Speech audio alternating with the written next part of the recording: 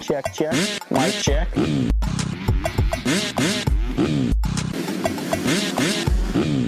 Fly racing.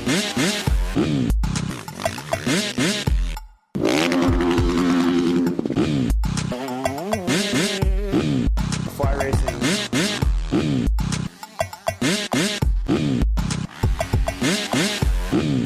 Fly racing.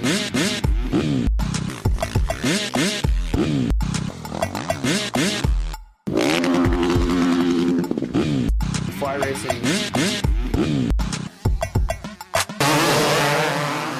A Pulp MX Network production.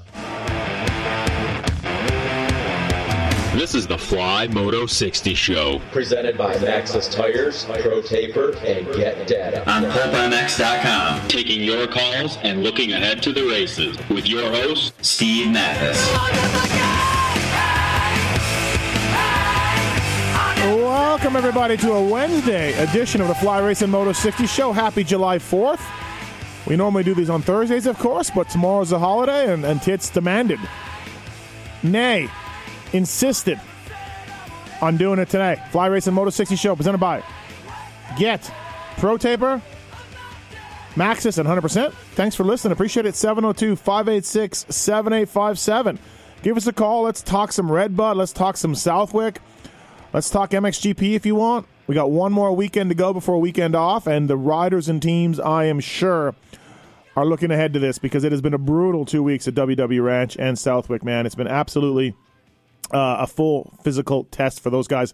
Thanks for listening. Again, we're going to have Paul Parabinos and Jason Thomas on the show, and we're going to have your phone calls. We got some lines open still, 702-586-PULP. Give us a call. We're giving away a Fly Racing Kinetic Mesh Rockstar Dish Gear for someone who calls in, man. Just a lucky winner, a lucky caller, I should say, will get a chance to win, or will win this Rockstar Kinetic Mesh Rockstar stuff. So, all right, let's get into the particulars with Fly Racing, flyracing.com. Zach Osborne, Blake Baggett, Ben LeMay. Lots of guys wearing Fly Racing each and every weekend. They've got watercraft stuff. They've got jet ski stuff. They've got mountain bike stuff, hard parts, gear lines.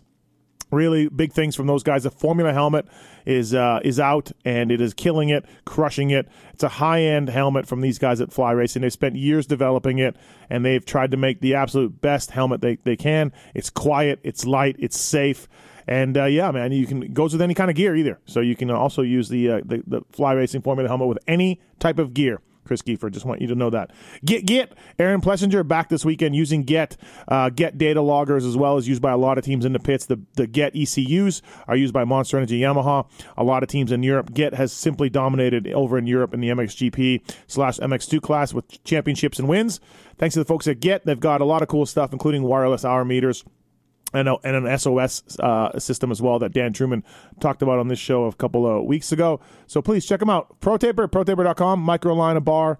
The KJSC uses them, and they do a great job with that line. So if you have a little one, he's got little hands. Look at the Microline, man. Seriously, it works really good. And as well, 7/8 bar, crossbarless bars, oversized bar. The Fusion bar, which you can change the tension from the crossbar, either on or off, with a little dial. Really neat idea from the folks at ProTaper. Rockstar Husky Worldwide, Geico Honda, JGR, all using ProTaper products. We'll get Parabinos on here shortly. Maxxis Tires, MXST tire developed by the King, Jeremy McGrath, used by AJ Catanzaro out there in Supercross. Mountain bike tires are phenomenal. Minions. Check out the Minion mountain bike tire line at Maxxis.com. And MXSTs, if you're in the line for a high-end tire, the MXST is their answer for that. Maybe you've looked over Maxxis in the past. Well, go to your dealer. Go online to your favorite online retailer. Check out MXSTs. And 100%, they're crafted. Their goggles are crafted from the finest materials to provide racers with the highest level of functionality and accurate vision. The Armega is out now. It offers unparalleled dominance for the modern racer, bringing Ultra HD lens clarity to motocross. Experience definition never before viewed through the lens of a goggle. Experience the Armega now at www.armega.com. Also, the best part of this whole thing is ride100%.com is the website, and use the code MOTO60 at checkout to save 25% on casual apparel and accessories. So MOTO60 code at ride100%.com, and you can save on casual apparel and accessories. Looking forward to getting Parabinos here on the line. Let's talk to our producer first. Tits. Yo. You insisted on a Wednesday show, and here we are. I appreciate you bowing to my demands. Yeah, absolutely. Folding to my demands. Yeah, absolutely. It was a tough negotiations. But here we are, Moto 60 show. We don't have many calls on hold, and I blame you because it's a Wednesday. So, but, what are you going to do? All that matters is that the talent is happy. So you think the wrap-up show is not going to last much longer? You think I'm going to can it? That's where you're at.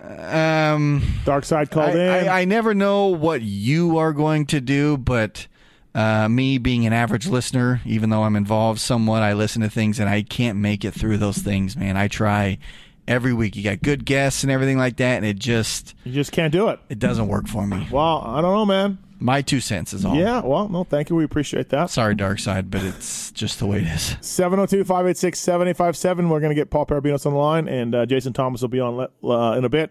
We are going to hear from JT in terms of the weather at RedBud. So this weekend, round 7 of the Lucas Oil Pro Motocross Championships. AC's won 5 out of the 6 rounds. Tomac, Roxon, and Marv have 2 wins each. Overalls in the 450. Of course, Eli has the points lead. Ferrandis won his moto for a second week in a row. Ferrandis won a moto. So Dylan Ferrandis is probably heating up a little bit. So, yeah, things are getting a little interesting in the class. So let's get to Brandon first.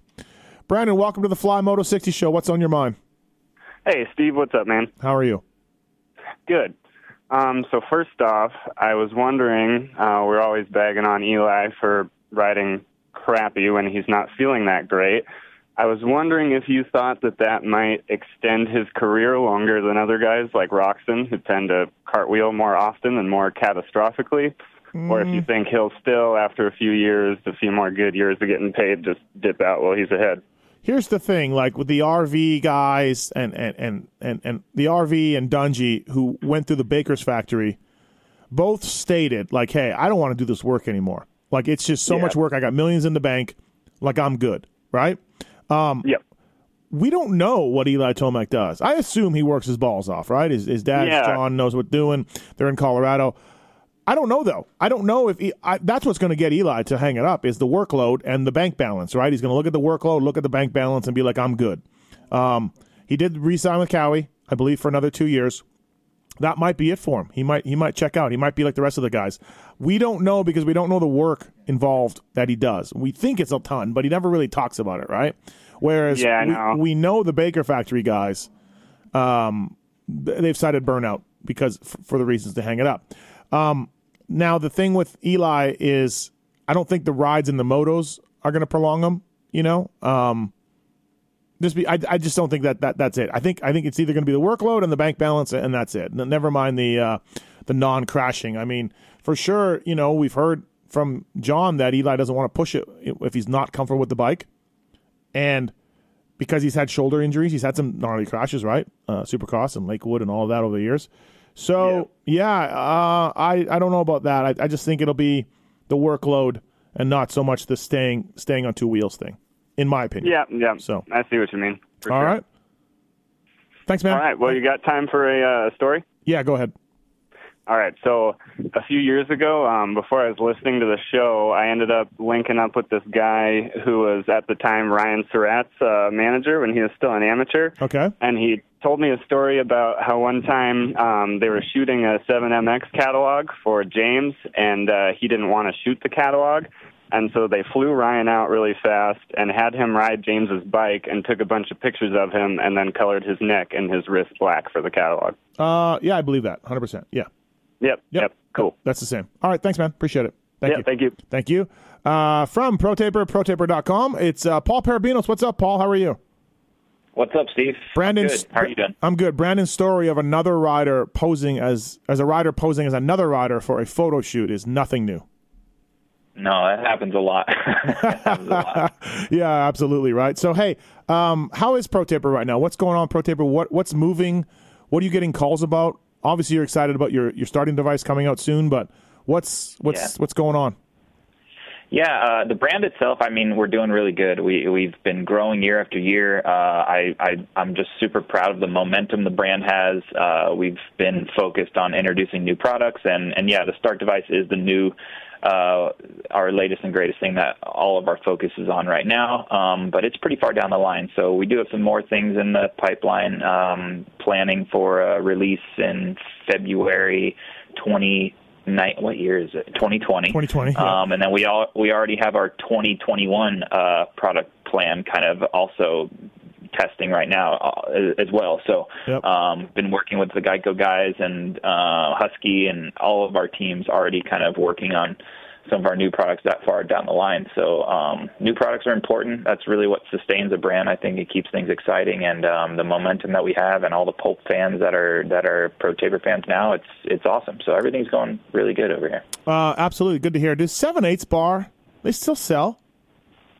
Absolutely. Yeah. Yeah. Okay. So 7/8 bars still move. Like, even though OEMs come oversized now, right? So if you crash, you're buying a set of oversized, but there's so many older bikes and everything else out there. Yeah, I mean, people always redoing bikes, and there's a lot of 7/8 clamps out there. You know, all the OEMs do come with fat bars, you know, the oversized bars now, except for a Cowie. But mini bikes all, for the most part, come with 7/8 bars, except for the KTMs and the Huskies. But we still do very well with SEs, and not just in this country, out of the country as well. Yeah, absolutely right. Old 7/8 bar, still kicking, still out there. Oh yeah. Man, do you remember? I don't know. You're younger than I am, but when Pro Taper released the crossbowless bar made by Easton back in the day in the early '90s with Bradshaw, Paul, that blew my mind. It blew my mind. It blew everybody's mind. Couldn't believe it. It was definitely a little before me, but I remember having one when they really started to gain popularity. Probably this must have been probably, at least for me in Florida, this was probably around 96 or 7. I remember having one on my CR80. Oh yeah, so you're showing your age a bit there. Like I saw photos of Bradshaw with this big bulky thing in the center and no crossbar, like from Anaheim. And I'm like, what happened? What is going on? What is that? Yeah, so it was big. You know, we have there's somebody that we kind of that we employ that's been around from the beginning, and he helps me a lot with product development. And he was the originator and he's told me all the stories. Oh, really? Oh, yeah. Okay. From how that happened. He was there at that test session at Glen Helen with Bradshaw, and he's educated me on all the history of it and how it started and how everyone was just blown away by it, and they all thought the handlebar was going to break. Absolutely. But sure, yeah, right? Pretty cool. Right. It's crazy how far things have come since then, 20-plus years since then. Yeah, think about sitting on that bike and being like, how's this going to work? Bradshaw's like, they're going to stay together. I'm not getting on this thing. Yeah, right? Yeah, and look how slow things move. Just now are we finally, all the OEMs are finally on board. Yeah, good point. You got a good point there, right? Yeah, it's taken that long. All right, hey, let's get into this. So, Southwick, I got a privateer quiz for JT, but I'll ask you, but I already know your answer, so this isn't going to really work. But okay, so John Short, right? See that? There we go. Like that's it. Like I'm going to ask JT about Lorenzo Lacurcio, Ben LeMay, John Short, Henry Miller, and James Weeks, and like which guy does he like? But you can't even be asked that, right? Yeah. Yeah, I mean, I think you could like a person for a number of different things. If we're talking about like who's really opened my eyes riding-wise this year, I think Ben LeMay was very impressive in Supercross, and that's why he got that Moto Concepts ride. But outdoors, I mean, especially after last weekend's ride, John Short's just showing that a lot. Being in shape is really important because he's not the fastest guy, and I think he'll even tell you that. And you look at his qualifying times, and he can barely get to the top 20 when he qualifies a lot of times. But he's in shape. And he tries hard. I love that guy because he tries so hard. And again, this weekend he's flying to the race with no help. So I've again reached out to one of our Tucker Rocky reps in the area to see if we can find him somebody to wash his bike and change the filter in between motos at least and take him to the line. 702-586-PULP. You got a question for Paul Parabinos or myself on the Fly Racing Moto 60 show about RedBud or Southwick. Hey, let's talk 250s with you a little bit. You're buddies with Tyler Keefe, right? Would you, if you're Tyler Keefe, you're losing McElrath, you're losing Jordan Smith, you've got Pierce Brown for next year, you've got Derek Drake, so you got 2 spots open. Would you already sign McAdoo? Like, or would you be like, hey, I gotta wait? Like Mitchell Oldenburg will need something, Mosman may need something. I don't know, probably stay there, I would think, but maybe Mosman might be out there. There could be some more guys out there that I'm not thinking of right now, but. Would you already tender a deal to McAdoo? Like, has this been good enough? Yeah, I think so. But I mean, I think in Tyler's situation, you really got to look deep and see who's the best Supercross guy you can get. Because, and that might be McAdoo, right? He's at least been on the podium. His other guys have not raced Supercross before. And Supercross is important. And yeah, I feel for Tyler, man, because I know how hard he tries. And I speak with him weekly. And it's just really hard. You know, I think things over there are more complicated than people think they would be looking at from the outside in. They've struggled, I think, to make their new bike work as good as they want it to. But they have made a lot of progress, and that progress has happened, I would say, right around High Point, right when, and this is unfortunately kind of when, their other guys have kind of already made their decision, but they had to pick up McAdoo, and McAdoo put in a great ride at High Point on a good bike, so that was cool. But yeah, I think to answer your question, off the top of my head, I think he is probably, considering McAdoo quite soon. You have another spot to think about who you want, but I think he's going to maybe start looking towards some younger guys to develop. It's tough, man. Yeah. It's tough. It's just when it rains, it pours, right? I think that's what he's feeling. Well, they got second in the series last year. They did good in a bunch of races, and they won and everything else, and that's the way our sport goes. Wasn't it long ago that Bobby Hewitt's team, when they were Rockstar Suzuki, just couldn't get anything done.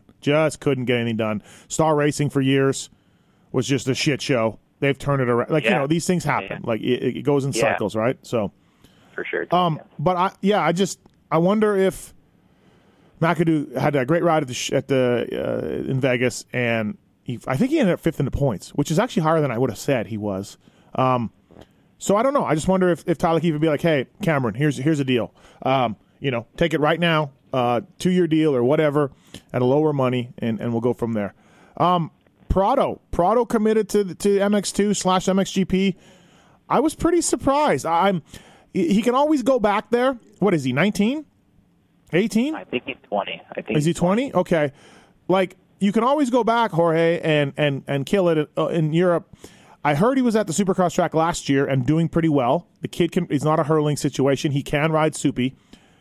I would have really bet my money that KTM would be like, "Hey, kid, head on to America. If it doesn't work out, go back to MXGP." But, man, Prado just inked up a deal to stay over there. And if you're Tyler, that might have been somebody you were counting on.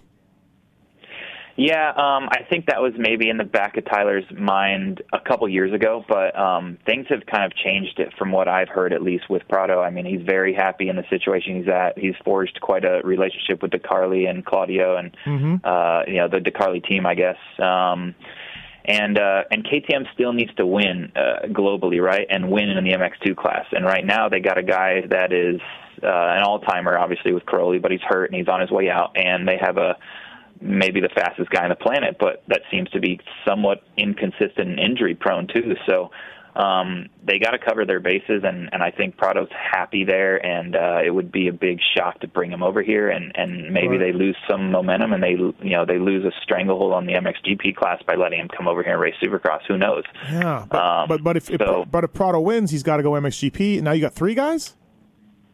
I believe that's what's going to happen. Yeah. That's because you have to think that Prado sews this thing up. I mean, it's never done. No, it's done. He can get hurt, but I would say he wins the title. And I see KTM having three guys and probably sweeping the podium a lot next year. Yeah, really, right? It'd be interesting. I would have picked Prado to come over and dip his hand in Soupy, but yeah, he's in. All right, RJ Hampshire, Geico Honda rider. I like RJ. I don't know if he's necessarily the biggest fan of me because of things I've written and said about him, but I do like him. He's a good dude. I just think that after all these years of a factory bike, you should have more than one national win and really not that many podiums if you look at it. 4 to 5 podiums maybe after 4 years at Geico, 3.5 years at Geico. So there's been injuries in there, obviously. The kid tries hard. He's in shape. I think he's a good dude that way. I just think that the team should expect more from that many years because as you get older and as you get more physically mature and mentally mature, in that class, we've seen that benefit people. Will he do any better on the Rockstar Husky next year is, I guess, where I'm leading. Yeah, I mean, I kind of think he will, because he's been there for a long time, his whole entire pro career and his last couple of years amateur, so he doesn't know anything different, and I almost think he just needs a change of scenery and some kind of new hope, So he knows the team so well, he knows his equipment so well, and yeah, you would think he could be, logging some better results than he is, but as you said, he did have a lot of injuries, and I think his Supercross learning curve and just learning pro racing was just a bit slower. But he's always been a late bloomer, right? I mean, this is a guy that played baseball for most of his life and showed up kind of on the scene really late as far as an amateur. He won Monster Cup and got himself on the radar, and then he swept Loretta's his last year there and won the Horizon Award. And so I think he's a bit of a late bloomer, but I do think that it'll be a positive move going to Husky. I think the bike will suit him. He really screams rings the neck off that Honda, and I think the Husky likes to be ridden like that. And I think it'll be honestly just a change of scenery and remotivation. I think will be invigorating for him, and hopefully he can go from. I almost look at it kind of like when Metcalf went from Geico to PC, from PC to Geico. Yeah. It's kind of a lateral move, right? They're both very, very good teams, but maybe just a change of scenery and staff and people around him will spark what he needs to become a winner. It kind of worked for Metcalf. He didn't win a championship, but I feel like he was better in the Geico bike. Maybe, I don't know. Yeah, hard to say. We have to go back and look. Honestly, right. I don't really know of anybody that left pro circuit and has done better. Yeah. I cannot think of an example. Okay, if you had to pick a guy tomorrow to sign for your team, Parabinos Racing, using Pro Taper products, of course, Hartraft or Hayes?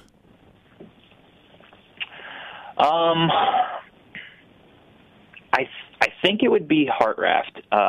Hayes has more Supercross potential, but I think Hartraft can learn it. He's been pretty solid as far as injury-free. The thing that hurt him the most is he's just a bad starter, it seems, or he has no confidence on the start. But maybe that's what a good team and good equipment and a team can get you to, right? Maybe they can get him better starts. I believe he's a lot younger than Hayes, so that's another reason. And he just hasn't had a chance. Hayes really hasn't either. No. But yeah, I just think younger, very, very fit. From what I hear, he is you can throw whatever you want at him work-wise, and he just puts his head down and works. And he sounds like he'd be a joy to have on a team, and he'd work hard for you. So I'd probably go Hartraft. Let's get to the phone calls here. We have Dominic on 4. Dom, what's up, man? How are you? How's it going? What's happening? What's your question? I got two, not so much questions. Okay. But I listened to your Cade Clayson podcast today. Yep. And we all agree that FIM and WADA is just a disaster. Did they tell him he can't talk bad about them at all? Because dude, I know, right? It was horrible. Listen, I wanted to say one thing bad, not just one. Dude, and it was everything. Every time you set him up, he would say, "Well, it's my fault." Or I know. I did this. I'm with you. Make him sign something. Jeez. I don't know. Off the record, he never told me anything. He never mentioned anything like, "Hey, I can't talk." He never said anything. He's just moving on. I guess he's classier than I am, Dom. I don't know, but yeah, he just refused to go there. He just kept saying how it was his fault and this and that, and they move things along. Yeah, dude. I'm like, geez. I think he's just so happy after 2 years that he gets to race that now he's just looking forward. I don't know. I guess the other thing is, and after hearing Titch talk about Dark Side, so he stirred me up. Is he on probation for this show, or when are you going to clip it? It's horrible. You think it's horrible? Okay. All right. I can't. I start listening to it, and it just, I don't know. It just doesn't intrigue me. It's dead, And all right. It's just, all right. Okay. And I want the content. I want more content, but I just start listening. I gave it a few tries. Right. And he strikes me as odd in the sense that he has his own podcast, but then he calls into every podcast you have and then says, "Oh, what do you think Tomac's going to do this week?" Or what do you think? Like, you don't call DMXS or those and say, "Hey, how do you think Short's going to do?" It's just he's got to build his own show, right? And okay, all right. Not kind of hang off your balls. Well, to be fair, I approached him with the wrap-up show idea. It wasn't him. Yeah. It wasn't him coming to me. I wanted to provide some value to some sponsors and say, hey, what about doing this wrap up thing? So what's your feedback then? Yeah, I got some issues. Half and half. Yeah, I got some. I like some of it. I don't like some of it. I yelled at him on the air on Monday night. So yeah, there's some things I'd change, but he's trying. He's working hard. We got to give it more time. Dom. We'll give it some more time. All right. Thank you. All right. Thanks, buddy. Appreciate it. Fly Racing Moto 60 Show presented by Get, Pro Taper, Matthes, and the folks at 100%. We got Zach on one. Zach, what's up, man? How are you? You got some issues with a 19 YZ250? Yes, sir. Hoping to get your expert mechanic opinion. Well, Paul actually won a national championship. So yeah, but that's like I'm an expert when it comes to KX250F, YZ250. This is your territory. Good point. I did take 2 riders to top privateers in Supercross on YZ250s. Good point, Paul. All right, what's up, Zach? So basically, every time I ride my bike, when I go and wash it, after I'm finished washing it, I can hear my fuel pump kick on, and I could see like the light for the mapping light from Map 2 light comes on. I've tried to check all the wiring boots to see if anything's holding water, if there's any shorts anywhere. I can't seem to find it. I was wondering if y'all heard anything or knew anything we could do. There was an issue. There's an issue with YZ. First of all, you said YZ250, or Tits put YZ250. This is a 4-stroke question. But anyways, there's an issue with Yamahas and washing them and not starting.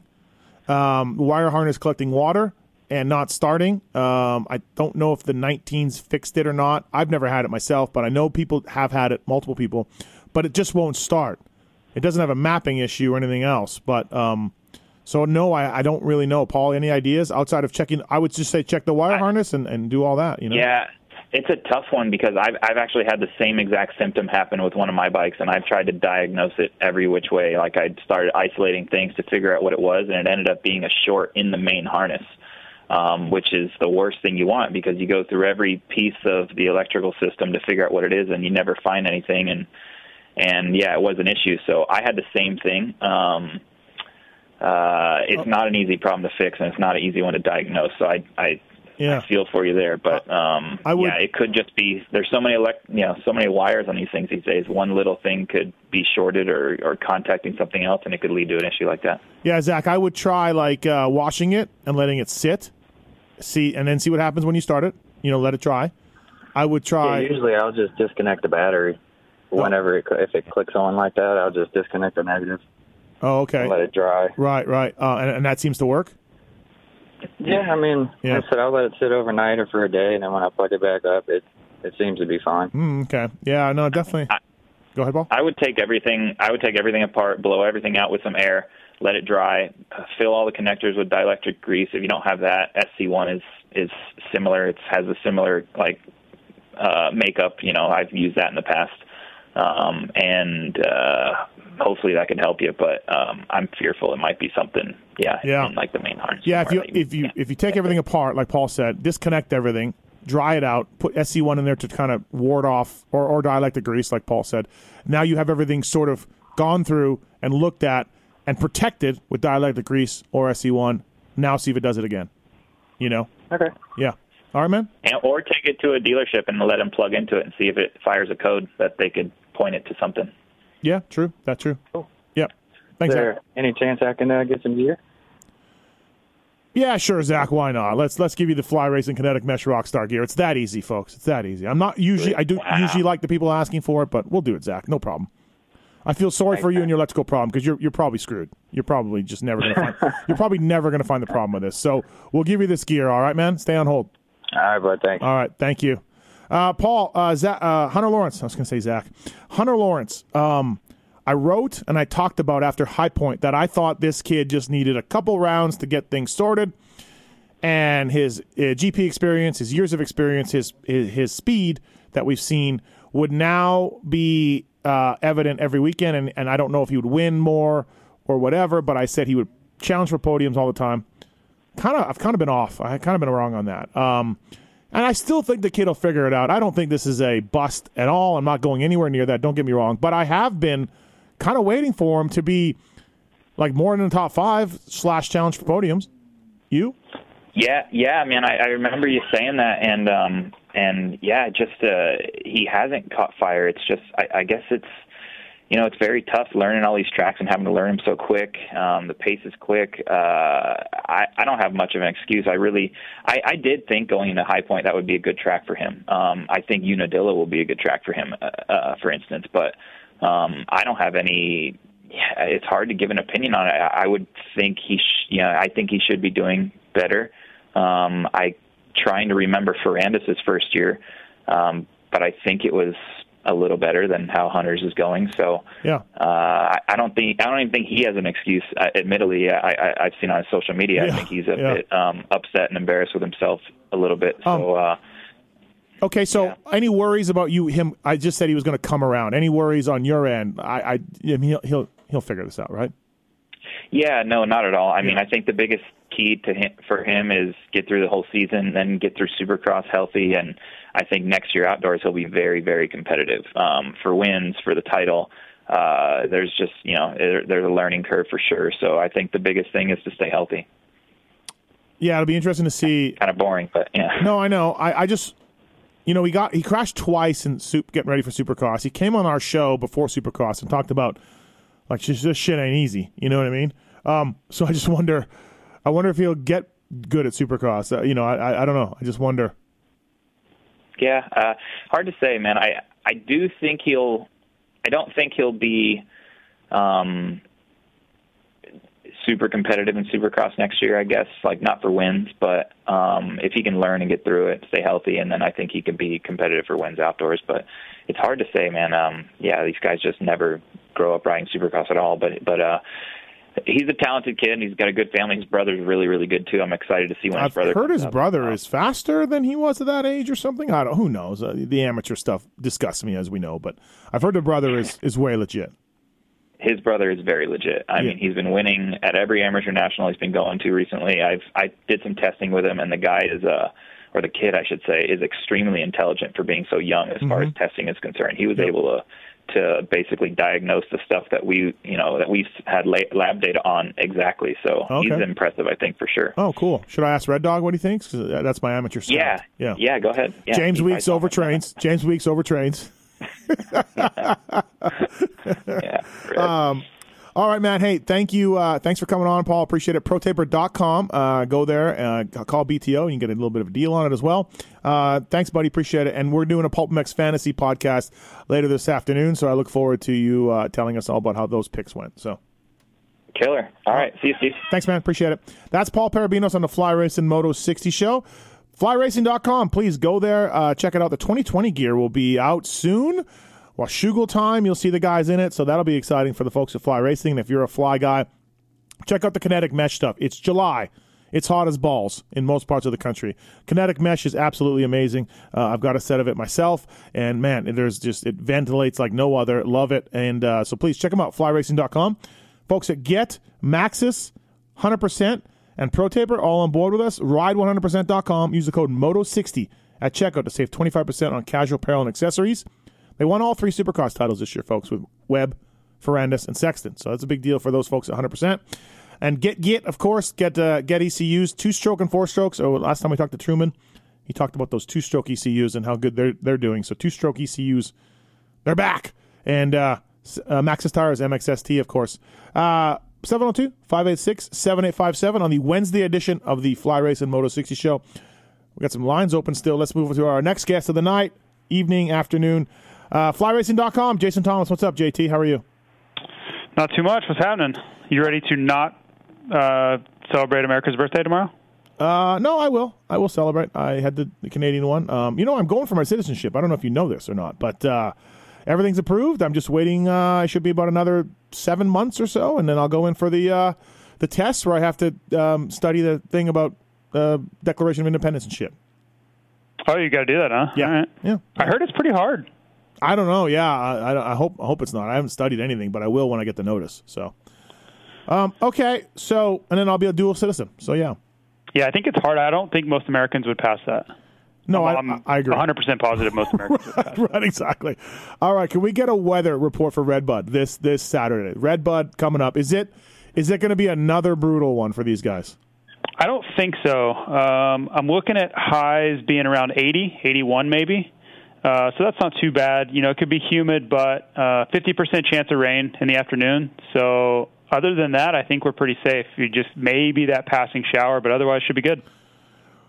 RedBud's changed so much over the years, huh? Like it is. I've heard that Destination Start is going to stay the same, or going to be used for this. Yes, I confirmed that this morning. You confirmed it. So Destination Start will be used, which sucks balls, by the way. I wonder how much sand will be on it. I wonder if it'll be like Destinations. Well, according to Tim Ritchie, they didn't add any sand. Dude, well, around the start, I find incredibly hard. No, to they believe. did around the starting area. All that was added. Well, I'm saying but all the rest of the track, they claim they didn't add any. I know, dude. I know. Short of calling him a liar, I don't know what to make of it because it seemed awful sandy. But why would he lie about it? Why? I have no idea. What possible reason would he have to bold-faced lie? So I just take it at face value as they didn't, and maybe just all that rain softened it up, and made it just soft and mushy. But yeah, if you're talking about how much a track can change over the years, RedBud and Hangtown would probably be the ones that I would say have undergone the most transformation of any tracks I've ever been to. Yeah.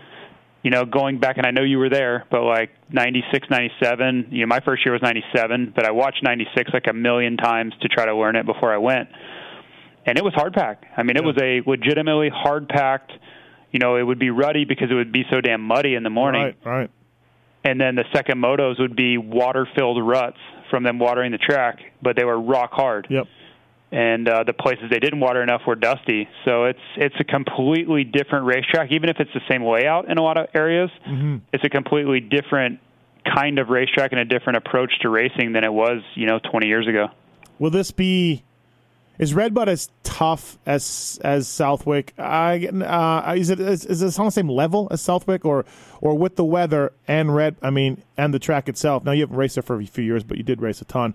Is this going to be a tough one for the guys, or weather and / track will make it easier?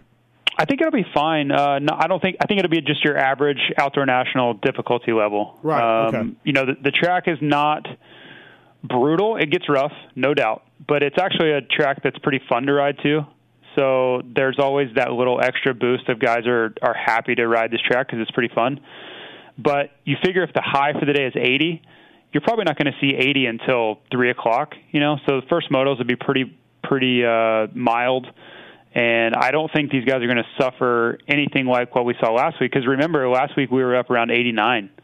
So it was really hot when the sun was out. So even factor in humidity, which was pretty humid last week, I think it'll be a much easier day for these guys than the last 2 weekends. You went to Southwick for the first time in years, and you liked it. You thought it was pretty good.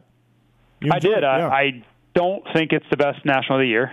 I'll stop short of saying that, but I really thought they did a great job from what I remembered in years past of the overall presentation and the professionalism. I thought those guys should get a ton of credit for what they've done with that place. Yeah, Keith Johnson texted me on Saturday and said I did the Racer X review show, the video show with Wygant, and I said, do you think Treadwell and KJ and Dowdy care that it was rough? And I said, hell no. And then he texted me and said, you're right. We loved it. We loved it that rough. I'm like, yep, figures. Yeah. So yeah, I mean that's historical Southwick, right? I mean that's what those guys thrive on, being the toughest race of the year, in my opinion. Yeah. I think they would absolutely welcome that distinction. Right. Okay, let's talk 450s a little bit. We talked 250s with Paul. Fly Racing Moto 60 show. Marv's won 2 in a row. Osborne just won his first career moto. Is Eli in any danger here? Is he just the guy still? I don't think so. But, a 25-point lead when you're still capable and most would consider you the fastest guy overall, that's a pretty strong stance to have when you have those two things in your pocket, a moto lead and the distinction of being the best guy. That's tough. But if he does put together a few of those first moto at Florida type rides where he gives up, if Marv wins, or even I think you have to put Zacho in that talk now too, for him to go out and get 7th, you're giving up 11 points in one moto. So if he goes out and puts in some of those weirdo rides where he just can't get it together, that lead could evaporate very quickly. But his ability to go out and put in 1-1 rides seems like it erases those pretty often. So while we're only halfway, I think you have to give the nod to him, saying this is his title to lose for many reasons. But you're always just wondering, is he going to have one of those weird days where he's capable of giving up 15 points for seemingly no reason? He doesn't have to have a DNF or a crash or anything. He could just have an off day and give up 15 points, and everybody just kind of shrugs their shoulders. I've been waiting for Osborne to separate himself really from the start. I just think he's gonna really shine here, and it hasn't happened. Anderson's got up in there. Marv is obviously won 2 in a row now. Is this, after the moto win, is this what Osborne needs to really, really kind of take it to the next level? I think so. Part of it's been confidence. I think with him, he's moving up into a class where he was the young. Well, I'm going to say young. He was the 250 guy. Right. He was the 250 guy moving into the 450 class, and there was an expected learning curve there. But I got the feeling in the off season that he felt like he could go with, before he got hurt, he could ride with these guys, and he didn't have any reason to fear them. And I don't think it's until now that he's really gotten back to that point where he's like, yeah, I should be beating these guys, or at least right there with them. So yeah, I think it's a pretty big tipping point mentally, and just in our rando conversations we had with him even this week, he just felt a little different as far as how he was approaching this thing. So who knows where he goes with that? He could go out and go 3-4 this weekend, and it's tough. Like these guys are really good too.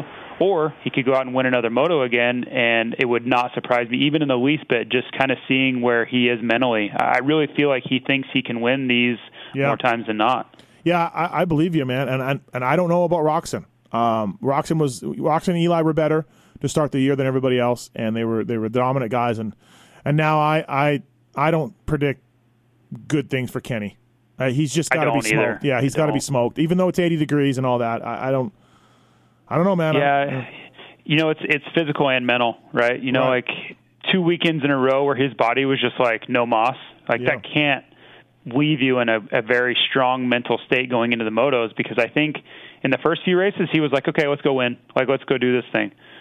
I don't know that he's going in with that same thought now, because he's like, okay, at some point during this moto, my body's going to quit on me. So how does that affect your approach to the whole race? It's got to have some sort of negative effect on his overall game. Is Freddie a fifth-place guy? Is he just going to be fifth-place guy now?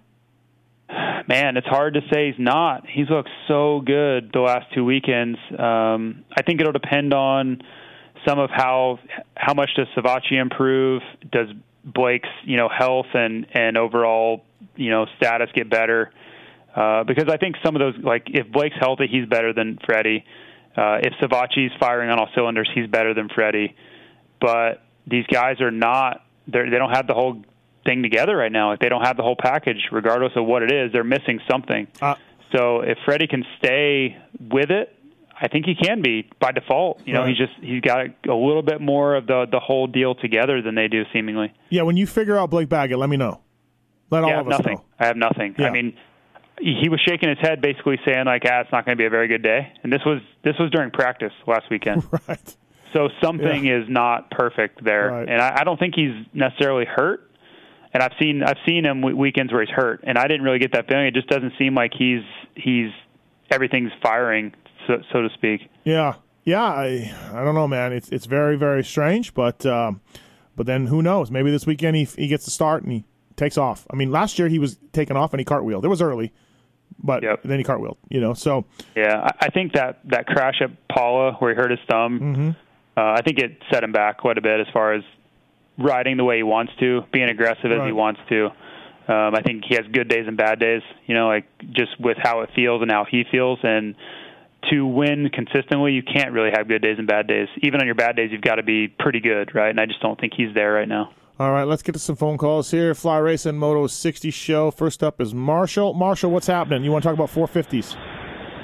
Yeah, just a little bit of silly season talk. Yeah. Who do you think is going to get left by the wayside in the 450 class in 2020 and have to go either privateer route or a lower tier team like Seeley, Hill, or Bogle, those guys? I cannot see anybody picking up Justin Hill.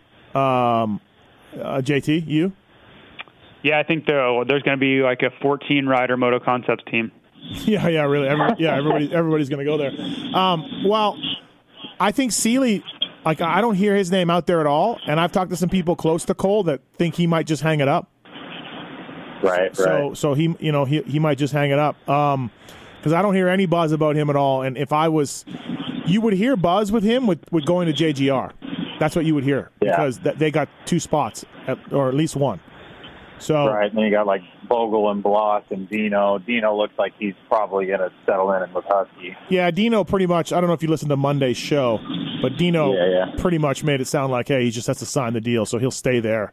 Right on. And JT, you think there might be 3 guys, but they might keep Bogle and Bloss? I think it's possible. Yeah. And I haven't ruled out Dino going to Honda. I think that spot's still up for grabs. So, I mean, if Dino goes out and looks really good in these next couple weeks, couldn't you see Honda making a play for him? Not the way Dino was talking on Monday night.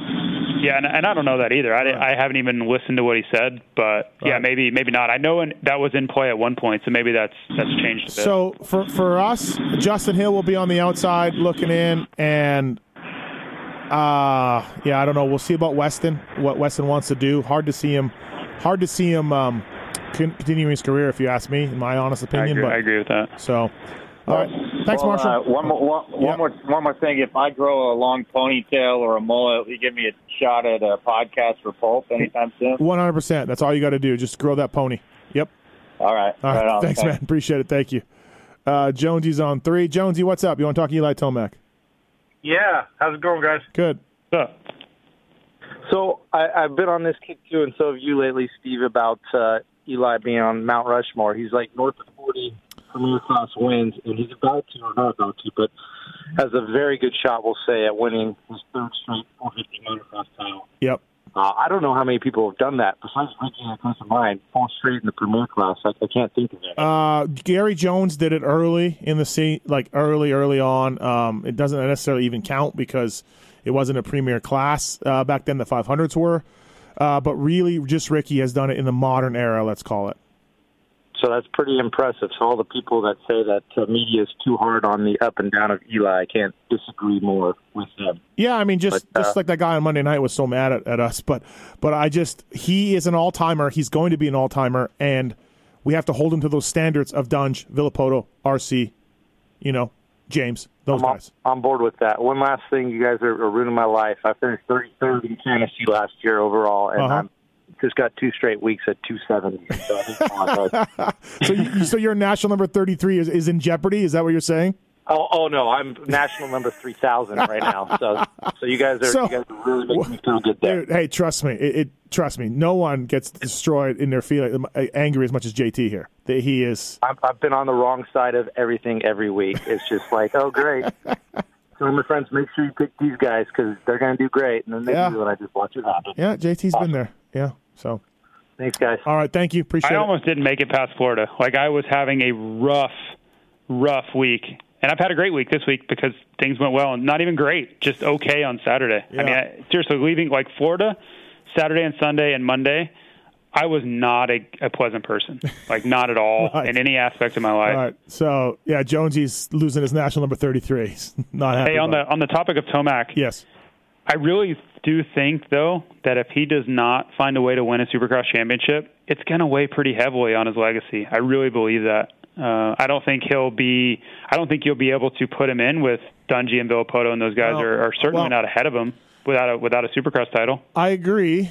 And Brock Glover won 6 AMA championships, okay, which is awesome. Great job for Brock. Never won a Supercross title, okay? 3 125s and 3 500s. And you don't hear him talked about. And I think that's because he doesn't have a Supercross title. He's in the list. He's on the list. He's mentioned and all of this. But you don't have that Supercross title, and I think it hurts Brock a little bit. Yep. So I would agree with you. But dude, I think it's coming next year. I think next year he's the guy. You've been saying that, but this will be 4 years in a row. Yes, I think so. Carlos, what's up, man? He How could are have 60 Supercross wins and no title. Can you imagine? Like Damon's the highest guy with no title now, and he's only got like 17 wins or 16 wins. Yep. And he's the highest right now. And we're blown away that he doesn't have a title. Right. Look at Eli's wins. And Eli has how many, do you think? What's he at? I had high 20s. Yeah, 28? 27? No win. I'm guessing, but something like that. Right. So there we go. Carlos, what's up, man? Hey, what's up, man? Hey, just got a question for you and JT, man. I feel like you guys have a really good relationship or friendship on the shows. You guys complement each other very well. But I was curious to know whether you guys have a really good relationship off the mic, how you guys came about. Day to day. Yeah, it's day to day. So you guys are pretty close? Yeah, we are. We just argue a lot. Right. Yeah, I first met JT. Yeah, of course. I first met JT 1999. I was working for Tim Ferry. He was riding for some Excel Yamaha team that folded up, and then I was in Florida with Red Dog, and he had no house or anything. He had a pole barn and a cement pad and a supercross track, and that's when I first met JT. And so we go back, 20 years now. So, well, my first memory of Steve was we were leaving California to go back, and Nolene hired Steve, and I was like, "Who's your mechanic going to be?" And he's like, "I don't know. I don't.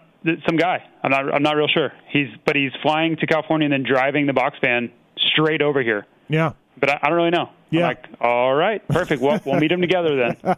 Yeah, Timmy thought I was Alan Terlecki. He did, which of course makes awesome. sense. Yeah, That's no, so and also Carlos, we are we're in approximately 800 group texts together on our phones. So Yeah. Yep. Yeah, I mean, he's in every show you make, and I mean, you guys, JT's obviously, more serious, professional. Yes. You're just a media guy, but I feel like you guys complement each other really well. I just didn't know if you guys also had that relationship off the mic as well. But that's pretty cool, man. Yeah, we absolutely do. So thanks very much, Carlos. Thanks for calling. That's awesome, man. Appreciate it. Thank you. And we also yell at each other a lot off the air. So let's go to Justin. Justin, you want to talk about rider fatigue? Yeah, I just kind of wanted your guys' opinion, because you guys have both been around it for, I was listening to your Pulp show from this last Monday, for a long time. And I'm not knocking any of you guys, but, yeah.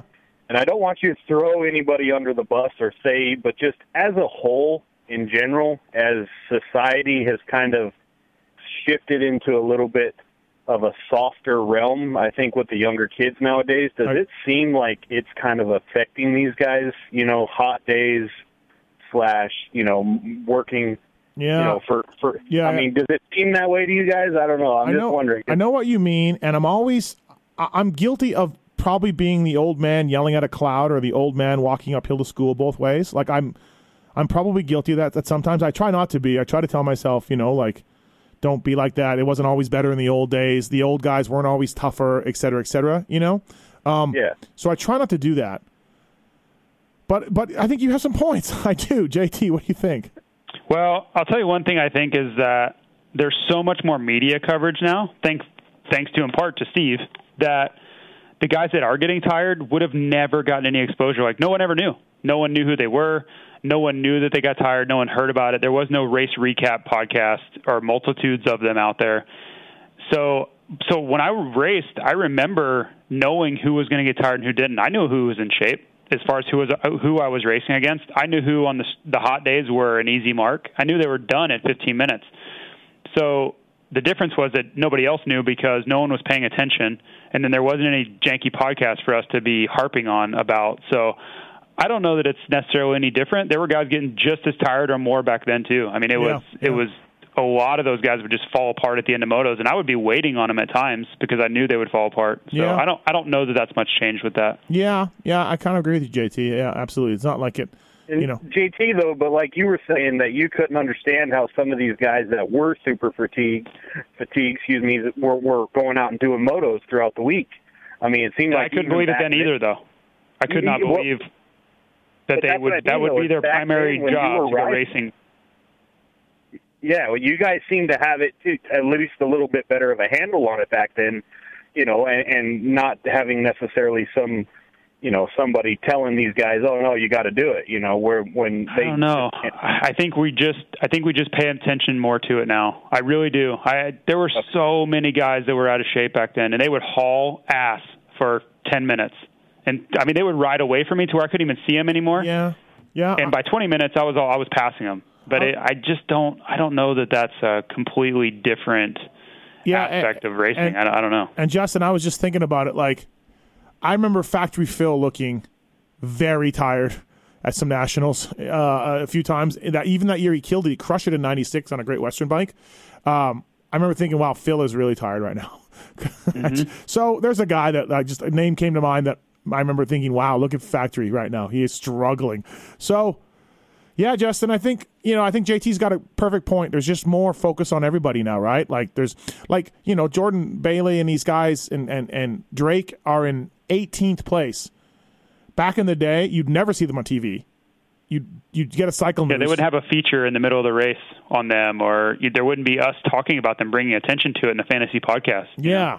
Nobody would even care. Yeah, exactly. No one would notice. No one would care. And now we're like, we're breaking it down and going down to results and being like, well, this is what I saw from this guy and, on all of that stuff. So, and there was no such thing as lap time charts, none of that stuff was even available. So you couldn't even really tell. Like, it was just, he was in 10th and then somehow he was in 20th. Right, yeah. No way to know why. Yep. So, one other thing, Matthes, that little bit that you and Michael Antonovich did about the 90s. Yeah. Oh, man, dude, I enjoyed that so much. I got a few tweets about that too. People really enjoyed that. That was it was Anton thing. He just wanted to. He'd followed the sport for so long, and then I'm old as shit, and then he was like, I got some questions. So we're like, all right, let's do this. I would definitely suggest getting a couple more guys that were kind of fringe individuals like yourselves, and just doing something else like that. Because man, hey, one other thing, Matthes. Props on Pookie, man. That woman loves you, dude. Just by listening to that, I kind of felt her, her feeling towards you, man. You got a good girl there. So well, thank you. I appreciate it. I do. I do. Thanks very much. Appreciate it. Thanks, man. All right, guys. Take care. Thanks. Fly Racing Moto 60 Show presented by Get, Pro Taper 100%, and the folks at Matthes as well. Got a few more minutes to wrap up. Okay, JT. So I asked Parabinos this question, and of course his answer was very predictable. I don't think yours are. So this was going to be a question for you. Is it about Hurlings? No, but okay. Yeah, I can't. He mentioned Hurlings, so Hurlings got brought up. So, all right, you got a team for 2020, and you're going to wear Fly Racing, of course, head to toe. You have to sign one guy out of Lorenzo, LeMay, Short, Miller, and Weeks. Who are you picking? Indoors and out? Yeah. Who is this? Lorenzo, LeMay, Short, Miller, LeMay. Weeks. I'm in. LeMay. I'm done. You're done? Okay, all right. Who's next? Lorenzo? It can't be Weeks as much as I want it to be because he's a Florida guy. Yeah. But his Supercross is just too far off the map. Like, I can't do it. Okay. Man, I guess Lorenzo, but John Short probably deserves to be mentioned. I think your ceiling is higher with Lorenzo, so maybe I go there. Yeah. Plus, you get a little international South American flair. Okay, and I like to expand in other markets. Sure, and maybe have some piñatas and stuff in the pits. Yeah, just global expansion. Right. Yep. Like Supercross will be. Yes, Lorenzo is a better rider than Short, but he's ups and Lorenzo looks like an EKG all over the place, and Short would just be like you're flatlining, right? Yeah, but you know what? A lot of that, when you hear people say, like, John Short is the man, they're usually comparing him to somebody who doesn't take it serious and always gets tired. That's not Lorenzo. He doesn't get tired. He tries his ass off, too. Right. So when I incorporate that into his ceiling being a little bit higher, then I'll go there. Right. But overall, LeMay's your guy, indoors and out. Yes. Yeah. And I think the results would bear that out pretty easily. I wrote this week that LeMay's massively underrated. That Supercross field was stacked. He missed one main event. It was because he yard sailed. Yeah, LeMay's legit. Like, period. Yeah, he's legit. Right. Like, he's actually, someone needs to maybe take a look at that. Like full field at A1. He's going to qualify. Right. Like that. He's legit. Absolutely. All right, man. Thanks for coming on the show. Appreciate it. We won't see you this weekend at RedBud, but you will be watching. So we'll do. I will be. Yes, I will be up at 6 a.m. glued to the live timing, and then all the way through the day. Fantastic. Thanks for the time, man. Appreciate it. Thank you. I guess. See you. Fly Racing Moto 60 Show presented by Pro Taper, Matthes, 100%, and Get. All right, that's the Wednesday show. Tits. Yo. You happy with the Wednesday show? Absolutely. All right, doing it for you, bro. Thank you. Thanks for listening, everybody. Appreciate it. RedBud this weekend. We're going to be back in 2 weeks on the Thursday before Millville to break that down. Thanks to the sponsors. Thanks for the phone calls. We out of here.